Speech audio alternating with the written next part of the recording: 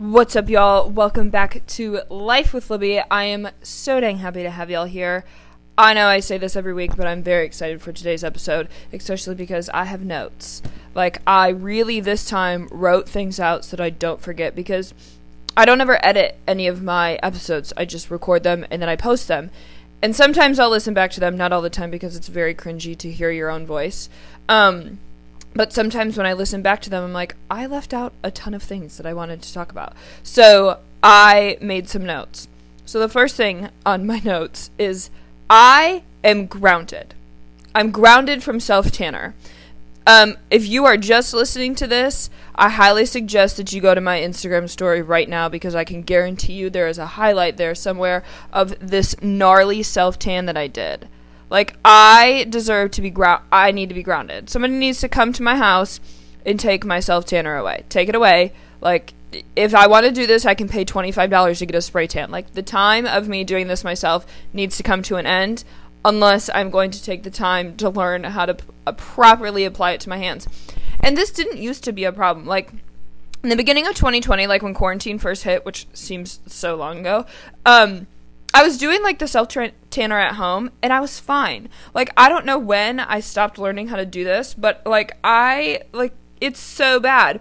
And yesterday I had a girls' day with some friends they're my lake friends. They're my lake girlfriends, and I adore them. And I made some new friends yesterday, which was amazing. And one of the girls there, her name is Hannah. She's a new friend of mine.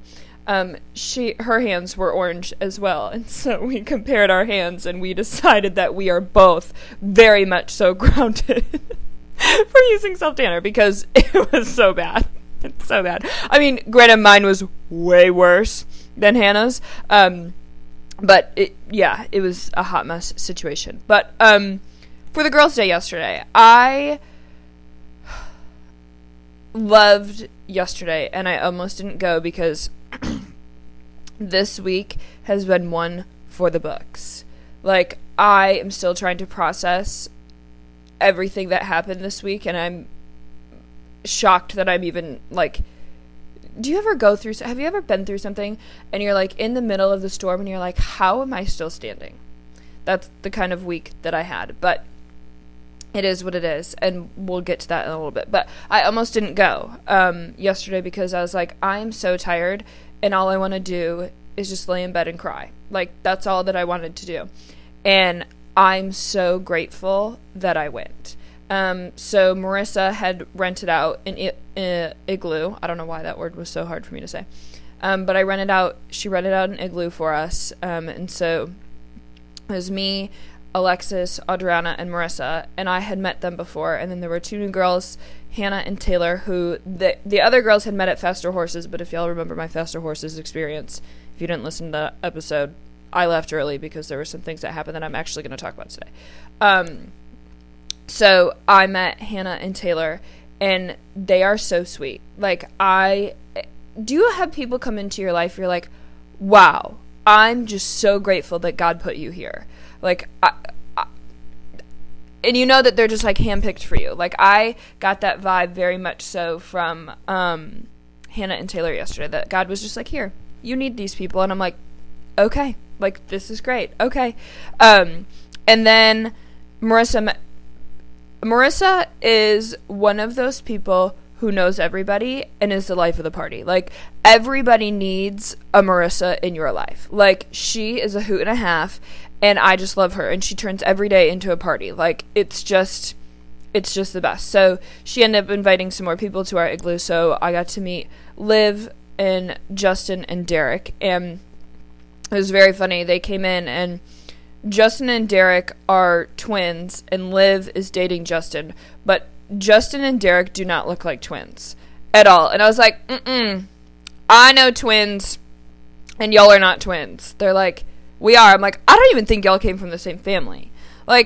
Have you ever met twins like that? The only other, the set of twins that I know very well look very, very similar.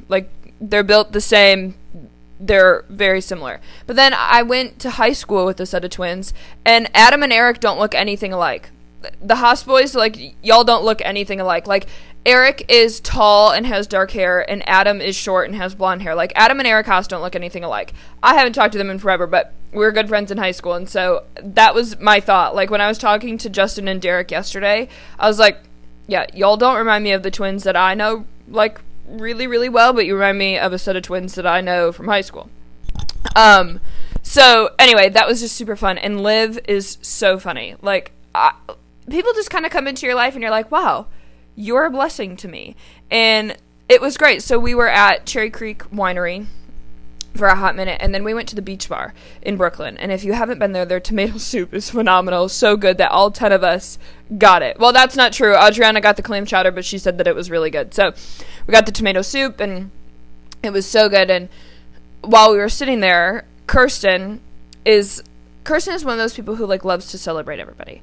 And so we were sitting there, and Marissa and Kirsten were sitting across the table from me, and Kirsten was like, we need to go around and, like, celebrate, like, the highlight of everybody's week. And Marissa was like, Libby's podcast is in 4 countries. Like, we're cheersing to that.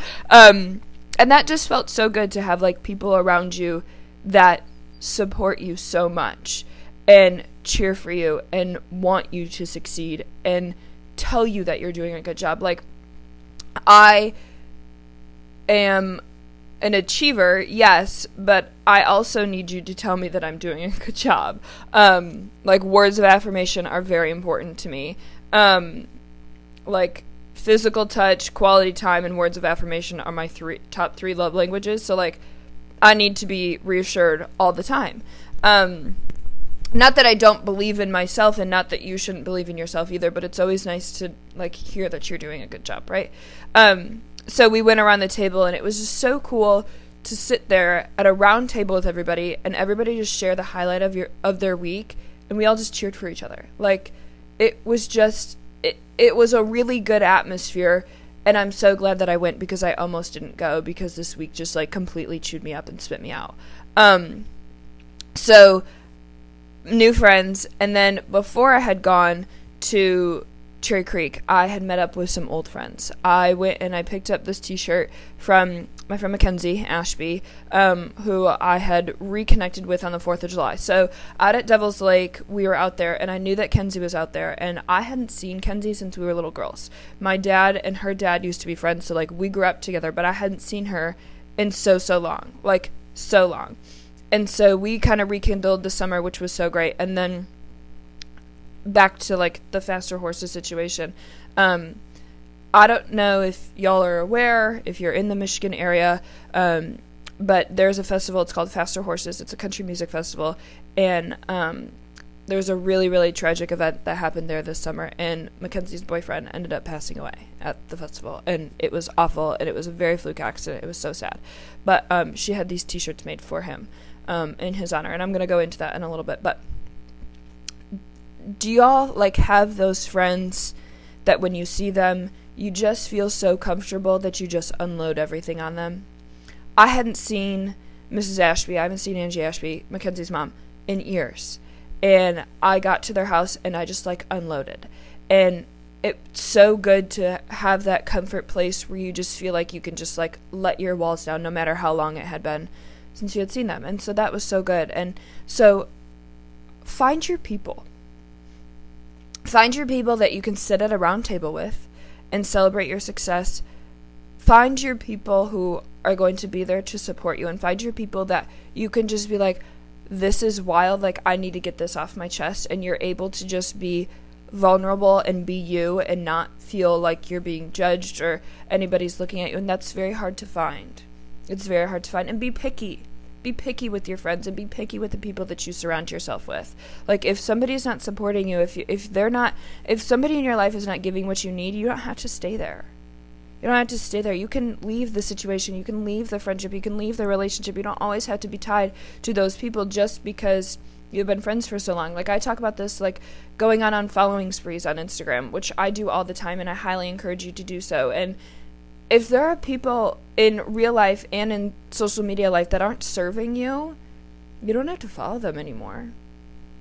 You can remove them from your life. Like, you can, and it doesn't have to be like a fight or anything. You can just be like, unfollow or mute. mute them. If you know that like unfollowing them would start more problems, just mute them.